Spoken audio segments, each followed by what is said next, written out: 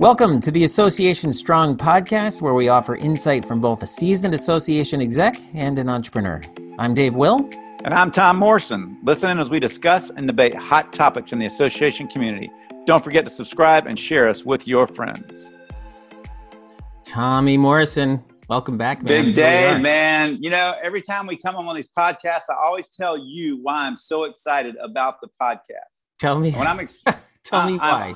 I'm excited about this podcast because I've known our guest for a number of years, and I'm very excited because she was actually at my and Deanna's wedding. She traveled all the way down. I did not know that. Yeah, she came down. She participated in it. I threw her a camera and said, "Hey, can you videotape this sitting where you're sitting?" And so when you look at our highlight video, we didn't get some big time camera company to come in and do this. We just threw the camera to Jess, who's good at this stuff, and said, "Hey, just videotape what you see." And she did, and it turned out to be a great video. So I'm excited to have Jessica Levin here today to just hang out with us and talk about how to connect back in with in-person meetings.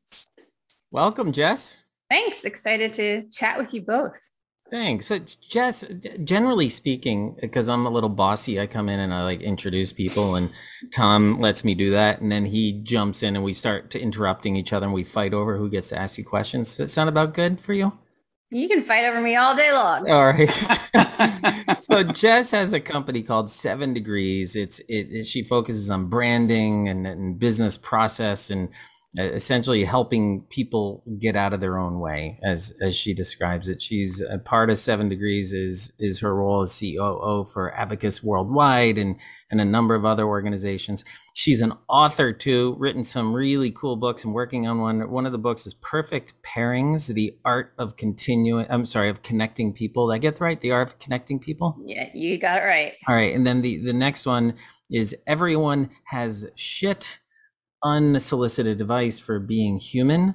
And then now you're working on one which is Being When You Grow Up, which is about figuring out how to make money while enjoying what you do and wearing multiple hats and so on. So Jess, so really glad to have you on here. Tom, you had a very specific reason though but first of all, Jess, did I leave anything else that you want to focus on? Anything else that describes who you are? Oh, I don't know. I mean, I could talk about me all day long, but I'll let you talk about me. Where do you live down in Florida? Is that right? Oh, no, I'm in New Jersey. Oh, I'm originally from Florida, but I've been in New Jersey 20 something years now. All right. Now, are you talking like New York side of Jersey or water side of Jersey? Or some other side? Are there any other sides of Jersey? This weekend, there was a lot of water side of New Jersey. I'm in Central Jersey. I'm about halfway between New York City and Philadelphia. All right. So Tom, talk to me, man. Why it was your idea to bring Jess on. You had some really good ideas that you want to talk to her about. Get us started. Here's the thing. You look on Collaborate at ASAE, you look around all the discussions going on. Live meetings are coming back. And so many people are just virtualed out, Zoomed out, GoWebinar out, and we're about to come back where we have a human connection, which a lot of Jess's books talk about that. And I've just heard some conversations with people they're not struggling with it, but it's kind of like you get like anything else. When you don't work out for 18 months, you've gotten lazy in your body and you've gotten lazy in how you approach health. And so when we haven't connected in person for 18 months, a lot of people have said they've really gotten kind of lazy in their networking skills, their connecting skills. How do you go about those strategies of building a network again? And some people who have a big network, some of their networks disappeared because out of sight, out of mind kind of thing. So I thought it'd be awesome to have Jess on here, who's actually written a book on this. You and I, the three of us, I think excel in this area. Some of that's due to our personalities, but I thought it'd be great to have that conversation with someone who's written a book, who speaks on it, and really encourage associations as they go back into live meetings. And so especially suppliers, what are the keys to networking? How do you connect into the live meeting? And how do you walk away with people that can help you? You can help them and actually make more money over time. So that's why I was excited about having Jess on today, because I know she's really done a lot of research and talked about this at conferences. Tom, just real quick, and then I want to hear from Jess, but you say the three of us excel in this area. I appreciate you saying that, but I don't feel as though I excel in this area. I oftentimes just want to sit here in my office at home and not go anywhere, not go to conferences because it's easy emotionally and easy with a family. And when I want to go do things around with my family, it's tough to pull away for a few days at a time. And so you go through a year and a half, 2 years of not much travel because of this pandemic. And I don't think I realize how much damage it's done professionally on this networking sort of on this connection level. There's people that I haven't seen in person in a couple years. Oh yeah. That I just see on Facebook and a little bit on LinkedIn, and if I have enough gumption, I might pick up the phone and call or text or something, including clients, old friends. Jess is a good example. Like Jess is somebody I know from conferences, and at a conference might have a drink and hang out a little bit. But like no conference, I haven't reached out to Jess in like 2 years. Thanks to you, at least, for bringing us together again. So like, I think that's a great point. I do not feel like I excel in this area. So I'm curious to hear Jess's perspective of how damaging the past couple of years has been, and if, or maybe it hasn't been. And Jess, how do you see people Can I break in their connection? Yeah. Just before you talk, I just want to respond to Dave's comment because of why he does it so well. Because in my belief, extroverts have an easier time of it because they love people. Yeah. And I'm not going to label you as one or the other, Dave, but people that don't excel at it, I've watched you. I've been in a room with you for 10 years now watching you, and you excel at connecting with people, whether you want to emotionally or not, because you have a good mental system of how to go about that. Networking is not more about my willingness to do it, but having a systematic way about going about it. Even I know some introverts who are phenomenal networkers because they have a skill set that they've developed that helps them move past being an introvert, and they can walk into a room of, my wife's one of them. My wife can walk in a room. She hates being in crowds, but she can walk in a room in 2 hours and know tons of people. So that, but I just want to encourage you that I think you do well because you have a skill set that you do. So Jess, now, I'm sorry, jump in now with what Dave was asking. Okay. And I think I'll piggyback off of what you were saying, because I think it's this general misconception about what networking is and what it isn't. And it's so much more about those personal connections and building a relationship. I believe from a business perspective, if you have 5 really strong people that are in your network, that are your referral sources, and you have really good relationships with them, they can feed you for the rest of your life. Mm-hmm. It's not necessarily about the numbers. I can talk to myself. Like I love conferences and I love meeting people, but I've told this story so many times. I hate those huge receptions where you walk in and you don't know anybody and it's just awkward. I much would prefer hey, let's grab dinner later. 4 or 5 people, having a small intimate conversation. That's really where the magic happens. I mean, I can tell you, I just joined a local networking group with some people that I've worked with or have known for a very long time, knew they had this group and thought, all right, the truth is that they started meeting in person again. And I was like, I need to get out. But that first meeting, which was literally down the street from my house, to get out the door, it was hard. Amen. Like, I hear you, man. I just physically didn't want to go. But when I went and I was around people and it was a lunch and there was no topic, there was nothing, it just felt really good to be around people. And I'll tell you a story just in terms of the relationships. One of the women in the group I've known, who actually runs the group, I've known for many, many years. And I was telling Tom that this weekend we got hit. We had 3 feet of water in our basement. Oh, Ida. And so this is, by a little timeline, we're recording this early September 2021, and Hurricane Ida just came through. So that's what Jess is referring to now. Yes. Completely unexpected. We're in New Jersey. Like, we're not Florida. We're, you just are used to it. And, it was bad. But 60 people in the Northeast have died as a result of Ida, which is a huge number up here of for storm related deaths. Huge number. Yeah, I mean, it's the damage is devastating. It's crazy. And but out of all of these stories always, you hear good things. And in this group, we have a Facebook thread, and there were about 4 of us who were impacted. And this woman who runs it mentioned that there's another guy in the group that had a dehumidifier, which you couldn't get anywhere. And she connected me to him. I had never met this man. He drove over to my house about 30 minutes to bring me this dehumidifier. And again, she helped connect it. And she was one of the 4 people who had some damage.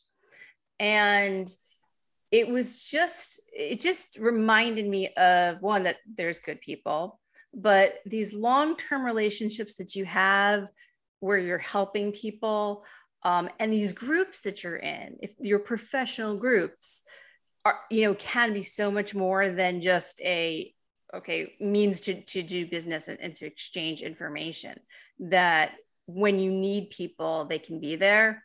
And I've always looked at it like that. I think this is the first time in my life where I've actually needed the help and been on the other side of it. And so I said, I just feel like it all goes back to the relationships and not needing lots of people.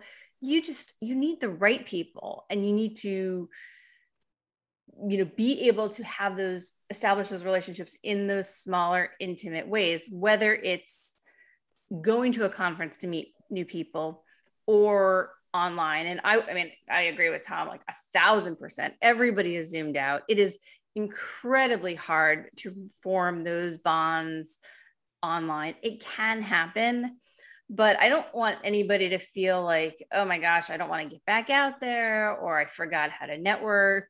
I think maybe we just completely change our thought process when it comes to networking, and don't think about it in terms of, how many hands can I shake, which we're not shaking hands anymore anyway.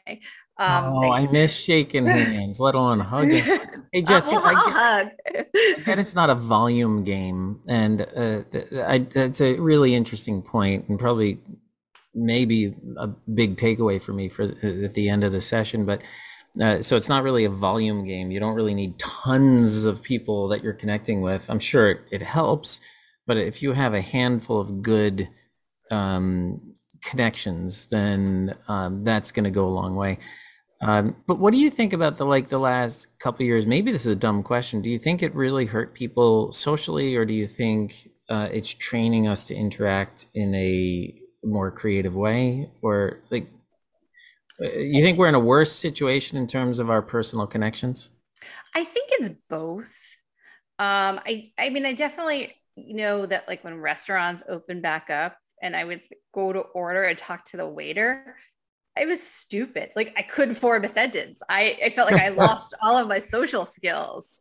When you're isolated and you're not around people the way you're used to, it definitely hurts. But I think, at least for me, it has helped me reevaluate some of those relationships. And I know for a lot of us, Tom, I know, who were just traveling all the time and bouncing from place to place and not really having time to be, the slowdown gives us that time to realize, like, who is important, who are the people that have helped you, and even who are the people that you want to reach out to and maybe form a stronger relationship with. I know not everybody lives that go life. But I've definitely realized that go life is not optimal. It's not optimal for business. It makes you tired. When you're in a place, you can't fully be there because you're on to the next one. So I think the outcome is that there's balance. When you talk about that go life, I get on my Time Hop app, daily memories. And every now and then I get that memory that says, I'm so excited to pack for a 16-day trip with 7 cities, speaking in 3 times, 2 industry events and 2 conferences, all in 16 days. Where I'm going to leave. That's Tom's life. That is Tom's life right there. When I get that Time Hop memory right now, I'm like, I don't know if I want to go back to that. You're right, Jessica. It can wear you out. But I think, going to your point, Jessica, I think, and Dave, most people, networking to me has never been about what can I get from all the people in the room. It's really before you go. I think people that are, if you want to be an effective networker, it's imperative that you actually look at what you have to offer as well. Who's in your network? Because I know what I've been told to me many times, I love to connect like two people that actually need something and both could help each other. And that's about as powerful a thing as you can do for people, instead of just, always trying to connect with people. If you understand what people have to offer, and somebody says, hey, I'm really looking for someone who can help me with my branding. You know what? I have a friend, Jessica Levin, 7 Degrees. That's her specialty. And I make that connection. That's powerful to those two people. And when you walk in a room, I think it's imperative that you understand what you can offer as well as what you're looking for. Because I just like to find, like you said, Jessica, two people. When I used to go to ASA annual conference, when I walked in the opening night reception, it's more like great ideas because it was all in one room. I told my wife, we're going to start on this corner and we're walking a diagonal to the other corner through the crowd very slowly and looking for people we know or want to meet. And we're just going to introduce ourselves, and I think having a strategy to go into those rooms is pretty necessary. If you just go in and wing it, you probably aren't going to meet too many people that actually can help or be a part of what you want because you haven't really given any forethought. I mean, kind of what's your thoughts on that? I want to hear more about that because I never go into a cocktail party event with a strategy. I would love to hear if I've always gone in with a strategy. Dude, tell me more about that. Jess, talk to me. So, it's actually a blend. So Perfect Pairings is actually all about this. Who do I know that I can connect you to, right? And in order to be able to make those pairings, you have to know people, right? Like otherwise you don't. But if you were to say narrow it down to a strategy, the strategy is going into it with that mindset of when you meet people, thinking about who you can introduce them to, rather than kind of scanning the room. I think you naturally will gravitate towards certain people. And as you start to build your network, you will be able to find people to connect. So it's really about almost more of a mindset than a strategy. In some cases, and it totally depends on your job, right? If you're in sales, you definitely need to try to meet the right people. But I always say, like, if you go into it not trying to help yourself, but trying to help others, somebody's going to introduce you to the right people that you need to know for yourself. So I think it's more of mindset than strategy, always going into that. And it's funny, there's a guy, and it ties into my IDA story. A friend of mine who I met in a networking group said I needed to meet this guy, Frank. Frank does marketing. And Frank and I both thought, I don't need to be another marketing person right now, blah, blah, blah. Well, it turns out that we went to lunch. We really hit it off. We don't do the same things. We complement each other. We've done a ton of work together. And on Thursday, Frank tried really, really hard to get to my house to come and help me. He couldn't get here, but that was like a relationship where somebody else said, hey, you guys need to know each other. And it turned into, we've both gotten actual business from it and offered to help. So sometimes you just don't know where a relationship is going to go. You have to, as a connector, like sort of use your instincts and say, what, sometimes I don't even know why these two people need to meet, but I feel like they need to know each other. And it could be a day later that they need to work together. It could be 10 years later. But just always having that mindset of bringing people together, meeting people, learning about them. And I do think it's important that, you gravitate and you connect with people who have similar values, who you like, not necessarily having to meet everyone, but if you like them and you can form those relationships, they're going to become somebody that you want to introduce to somebody else, because that's as important. It's not just, I know somebody who can do X, Y, and Z, but I know them, I like them, and I trust them. There's a guy I've become friendly with named Jordan Harbinger. He has a podcast called The Jordan Harbinger Show. He's it's just pure entertainment, but this guy is a master at staying connected with people, and he has this interesting strategy of making a list of the people that you feel are very influential in your life, one way or another. People that, if you can imagine yourself totally down in the dumps, totally crashed for whatever reason, emotionally or financially or from a connection, whatever, people that are influential, however you want to define that in your life, make a list of them. Might be 20, might be 50, might be 100, might be 5, but make a list of them. And his approach is really, really interesting. He says, text one of them every day. And the reason for that is oftentimes there's people we don't talk to, like Jess, we haven't talked in a couple of years now. And if I needed something from you, all of a sudden I text you, you're like, oh, it's Dave. Wonder what he needs, right? As opposed to, oh, Dave's checking in again, right? So what he does is every now and then I get a text from Jordan and he says, hey, just checking in. Just curious what you're up to. No need to respond if you're busy, something like that. As opposed to, hey, Dave, wondering if we could talk about another podcast someday down the road. Like, what do you need from me? So I think that's a really, really good digital strategy for keeping in touch with people that are influential to you. And it just starts with a list of people. Yeah, I thought during the pandemic, that happened a lot, or at least for me, that it was a short list, right? But not only is it a short list, but it actually told me who those people were. And it was reciprocal. Some people texted me, I texted them. And what I realized when I kind of looked at the people that weren't on that list, that the group that is closest to me really matters. And I value them more. I appreciate them more. I'm not discounting what you're saying, because I think that is important too, and staying connected to people. That's just one of the lessons that I learned, that sometimes, it goes back to that numbers game, that we think we have all these people in our lives, but it's very hard to have truly, truly meaningful relationships with 1,000 people. We might know 1,000 people, but to really have those solid relationships. Don't confuse what I said as meaningful relationships. There's a difference between staying connected with people because they could influence your life one way or another. Like, for instance, I'll just give you an example, and I'm going to kind of make this up because I can't think of okay, here's one. I have a friend named Jordan Harbinger, actually. Let's use Jordan. Jordan's an interesting example because I don't know Jordan really well. It's not a meaningful relationship I have with Jordan.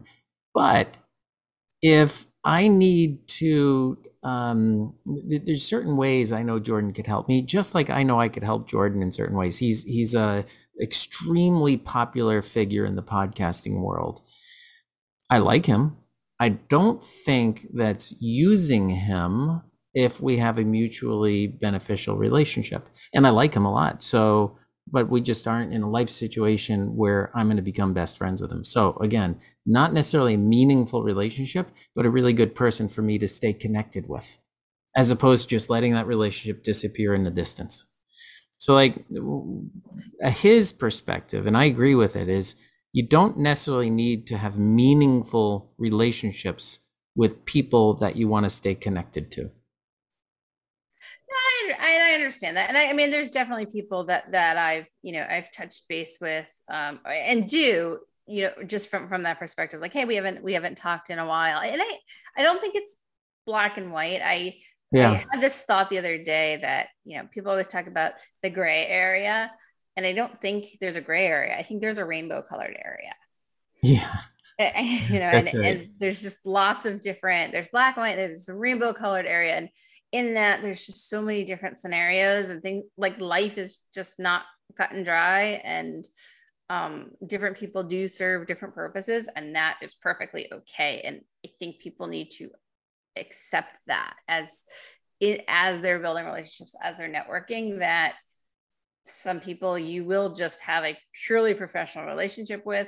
Some people will be associates. Some people will just be Facebook friends that you wave to for years and maybe you've never met in person, and that's okay. And then you'll have those people who really are the drivers of your business and of your, your personal life and your happiness.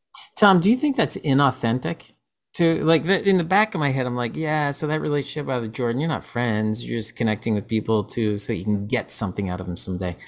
I see, for me, business is built on the back of those relationships. Because I mean, when I first got into association management, today, if I look after 15 years, when I first got involved in my second association here at MTI, I went to one ASA Great Ideas meeting in 2006, and I met 6 people who dramatically changed my life in terms of their networks I tuned in with. And Jess was a part of one of those with Midori Connolly. And it was just kind of a spider web that happened. And all of a sudden, within about 3 years of going to conferences, I had like one friend in the association space when I went. And after that conference, within about 3 years, we discovered the Yap Party. And I had literally hundreds of people that I didn't know personally, but they knew me and I knew them. But it was people I could call on or they could call me and we could help each other. And I think that's personal relationships like Jess is talking about, are deep-rooted things of people that would show up on your doorstep if you got 3 foot of water at midnight in your house.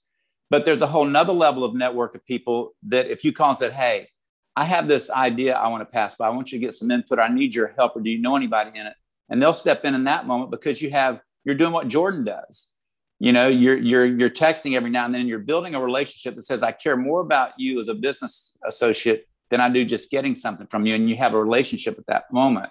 But it's kind of like, if your kids only call you when they need money, well, what's the first thing you think of? Well, the only thing they want from me is money. Well, when a business associate does that, the only time they call me is when they want something from me.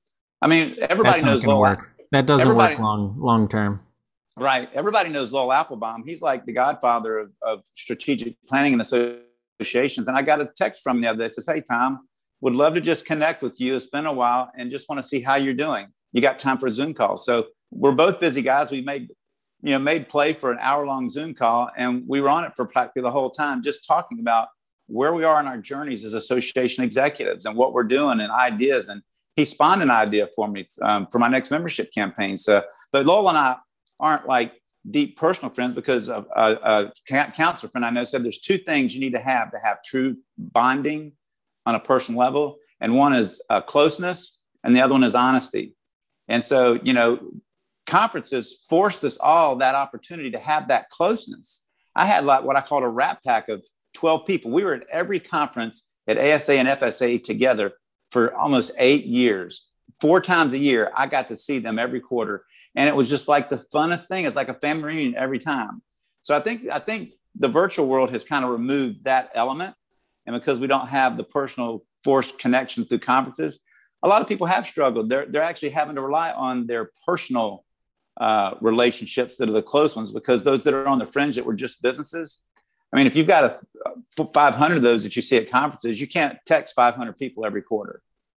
But going back today, the strategy part, which I think is important for people who are going back into these live meetings, who really need to have a strategy. My strategy that I referred to was before I left the office, I made sure that I wrote down in my phone 2 things that I was definitely looking for when I get to conferences, 2 problems or something I need solutions for. So I knew what I was looking to identify if I heard someone talking about it, like, hey, can I talk to you about that further?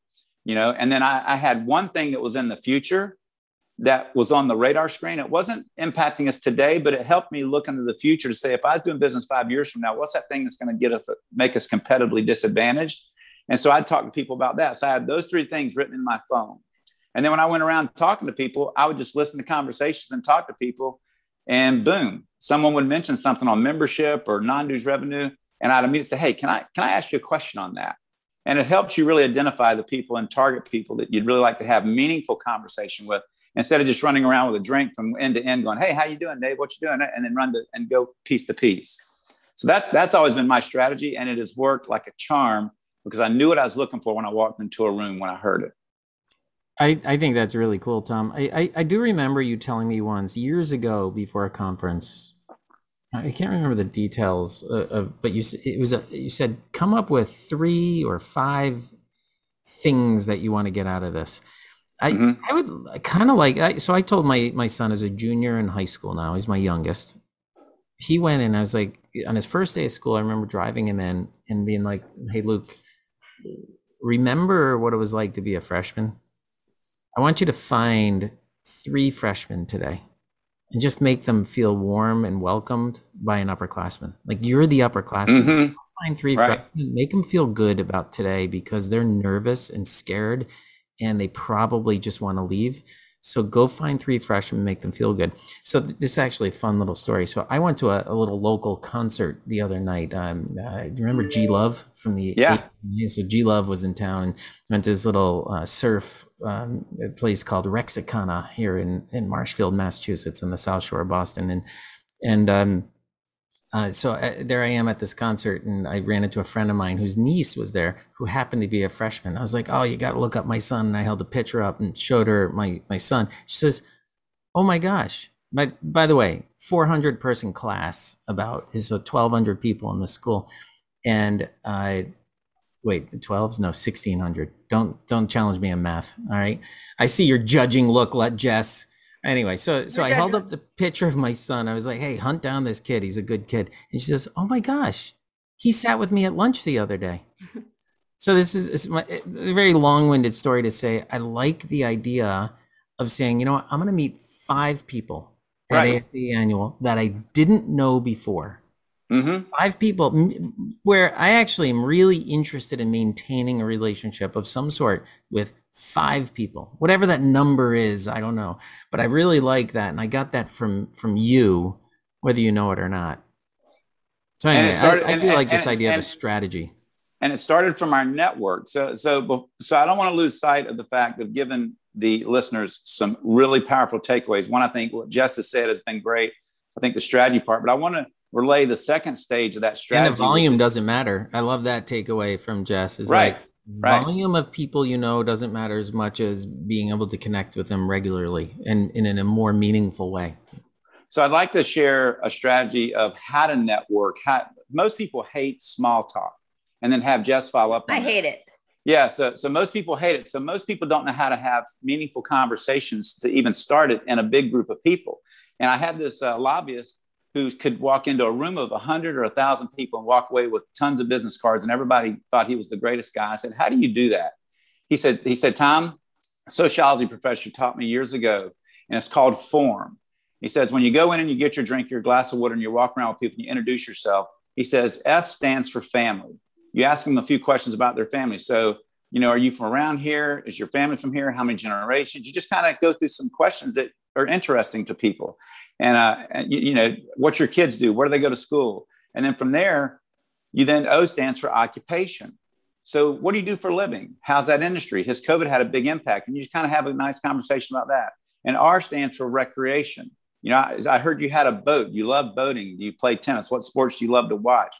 And the M is funny. The M stands for now it's my time after we talk about your family, occupation, recreation. It's my time. But here's the thing.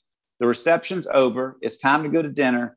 And you've walked out and that person thinks you're the greatest person in the world. Why? Because you gave them a chance to talk about themselves in a meaningful way. And you were interested in them, not trying to be so interesting and impressive yourself. And so that's a great system that has just worked charms for me for years to walk into a room and knowing nobody and actually have some meaningful conversation with people over time. And so just, did you mention anything like that in your book and stuff? Oh yeah, it was probably. I do mention that I don't like small talk, and I just those situations they're intimidating and I don't know. They're just uncomfortable. I remember years ago, I was, a few years out of college, maybe 5 years out of college. And I went to an event that was with a lot of senior people. And I was the marketing person. And I remember some guy came up to me, and as I told him that I was the marketing person and not the accounting professional or whatever, he basically ended the conversation and walked away because in his mind he determined that I was of no valueless use to him. Yeah, right.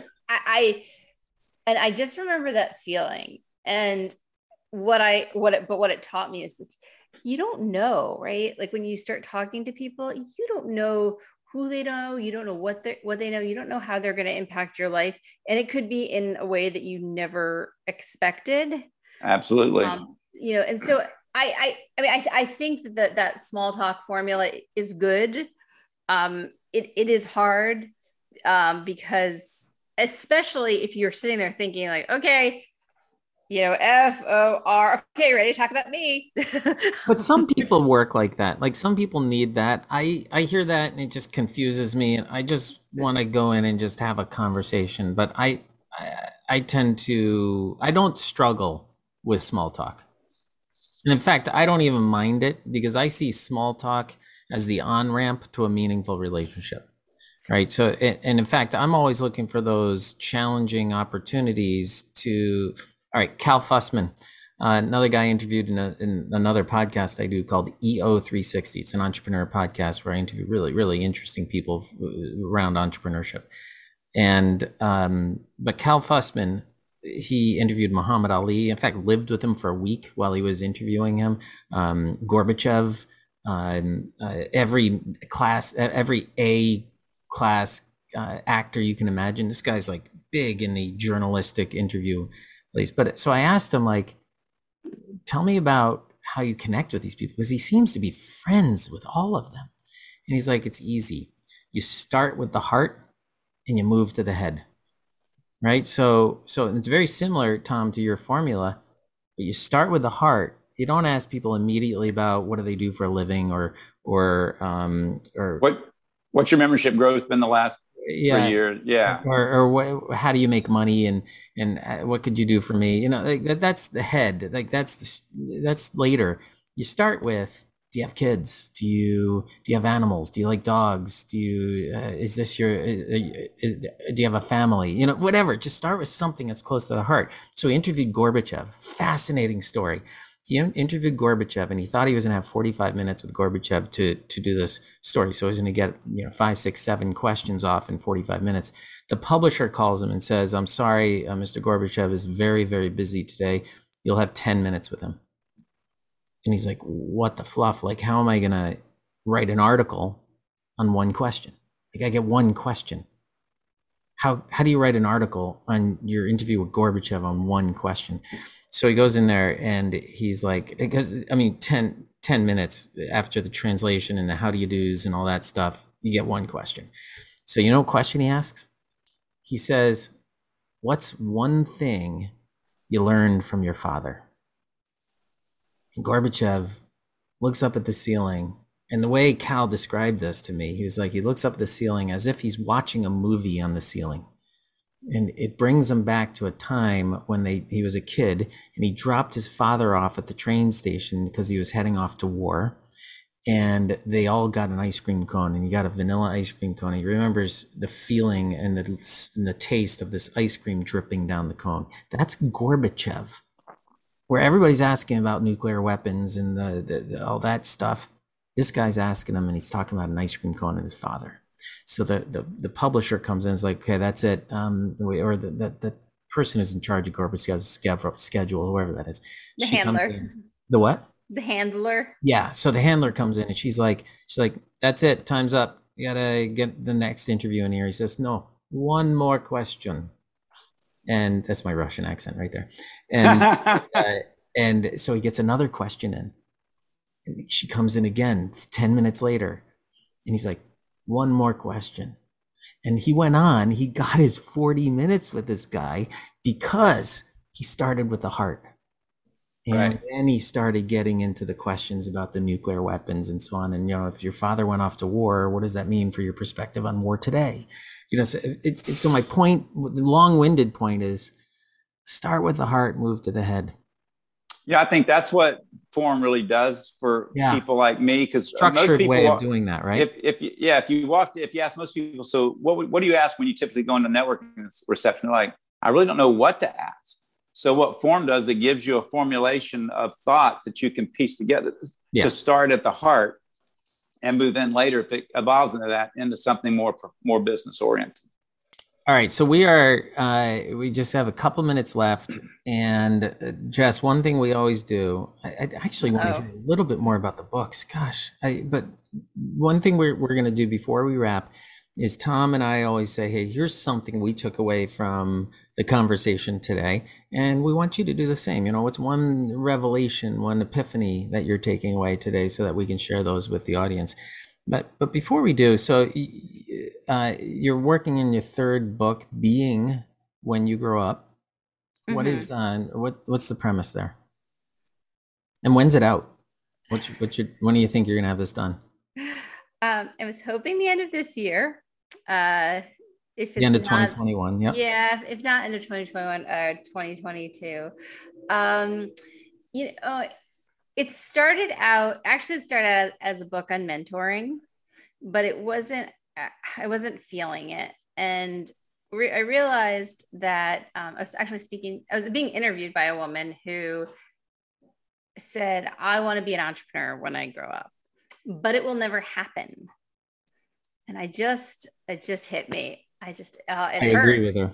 Already, I can tell you she's right. It will not happen. Well, no, so here's the interesting thing, though. I told her, well, that's not true. And, I kind of started switching the theme of the book. I spoke to her a few weeks after, and she started telling me that she'd actually started this doggy banner, a bandana line, and that she was an entrepreneur, but she had a full-time job. And in her mind, she couldn't be an entrepreneur if she was working as an accountant. And it was just really telling to me that we put ourselves in these buckets. You go to college, and I spoke to a group of college students about this, and they affirmed this for me. You sign up for a major, and this is what you're supposed to do, and this is what you're going to do for the rest of your life. Yeah. Versus maybe you're going to have one career for 5 years and another career for 5 years, or maybe you're going to have two simultaneous careers. Maybe you're going to be a mother and stop working and then go back to work. Maybe you are going to win the lottery and start a not-for-profit. But these traditional constructs, we're not buckets, man. We're not segments. Yeah, we're not. And I actually, so in writing the book, my first interview was actually with somebody who's a Marine veteran, Vietnam veteran, who really went through that traditional career path. Yeah, went to the Marines, got a job, did the whole thing. And so I'm starting out talking to him, and then building on how much has changed from that traditional model, and just letting people know. And when I spoke to this group of students about this, their ahas, I got so many messages from them that were just nobody ever told us this. Nobody ever said you can do all of these things and you don't necessarily have to pick one path. Dude, I'm with them. I am totally with them. And this, I think that's brilliant. I cannot wait to see this book. To keep in touch with Jess, you can go to 7degrees.co. And you'll be able to see her books and what she looks like and what she's doing and all about Jessica. The other books, Perfect Pairings, The Art of Connecting People, and Everyone Has Shit, Unsolicited Advice for Being Human. Jess, thanks so much for being with us. So Tom, what's your key takeaway?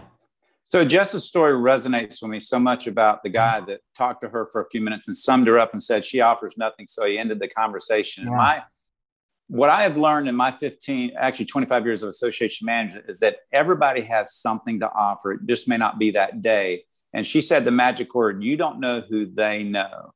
And when I look at my success in the last 15 years in association management, it's from hard work. It's from really coming up with great ideas. But it's also the sum of the people that I've been around me who've supported me, given me encouragement, helped me unpack ideas. Jess is part of that network that early on over the years has really helped me do that stuff. And so my takeaway is talk to everyone in a meaningful way and start with the heart, because you don't know where that's going to end up over time. I've had someone help me 10 years later. Just this past week, I've had someone that I've been a mentor with for years in the hotel industry. And one of my employees is a big Florida Gator fan and they're going to Tampa, and they wanted to see if they could get a hotel because it's going to be crazy. And I just texted her, said, hey, want to find out if you happen to have any rates that can help us get a hotel in your Hyatt down there I want to surprise my employee and her husband with a place to stay down in Tampa during the 3 days. She said, Tom, I'll give them my friends and family rate, which is half of what they're going to pay on the street. And that came from a long relationship where we both were connecting and helping each other over the years at different levels. But that's what networks can do for you, is help you move from point A to point B in a much more efficient manner. So, my thing is talk to everyone, be interested more in them more than interested in you, and start with the heart. That's good, Tom. I'm just writing this down, what I want to say, because I definitely have a big takeaway that I got from this. First of all, Jess, let me say that I've really enjoyed this conversation, and this is probably the most meaningful conversations I've ever had with you. Everything else, every other time I've ever talked to you at conferences and stuff has been small talk, right? We never got to actually having an interesting conversation about something. And I regret that, because I've known you for years and we've never talked to this degree, and I really enjoyed it. Well, thanks. There's no tequila involved right now. So. That's right, exactly. Not margarita. But I'm sitting here looking at your website, and it's just amazing, like the number of perspectives we share. You have in the upper right-hand corner, start the conversation. I don't know if you know what I do, but I have a company called PropFuel, and I'm going to plug it because it's so relevant to this. It is about starting conversations with members and creating individual connections, taking them out of those buckets that you're talking about, right? Let's not segment our members. Let's talk to them like they're individuals on individual journeys in their membership. And so I love this button that says start the conversation that you have here. Fantastic. Anyway, my key takeaway today is the importance of going into any kind of networking. I hate that word. I really, really hate that word, networking, because it makes it sound like work and it makes it sound insincere. But anyway, I'm going to use it. Going into any kind of networking opportunity with a strategy. And so that's my key takeaway here. Jess, your turn.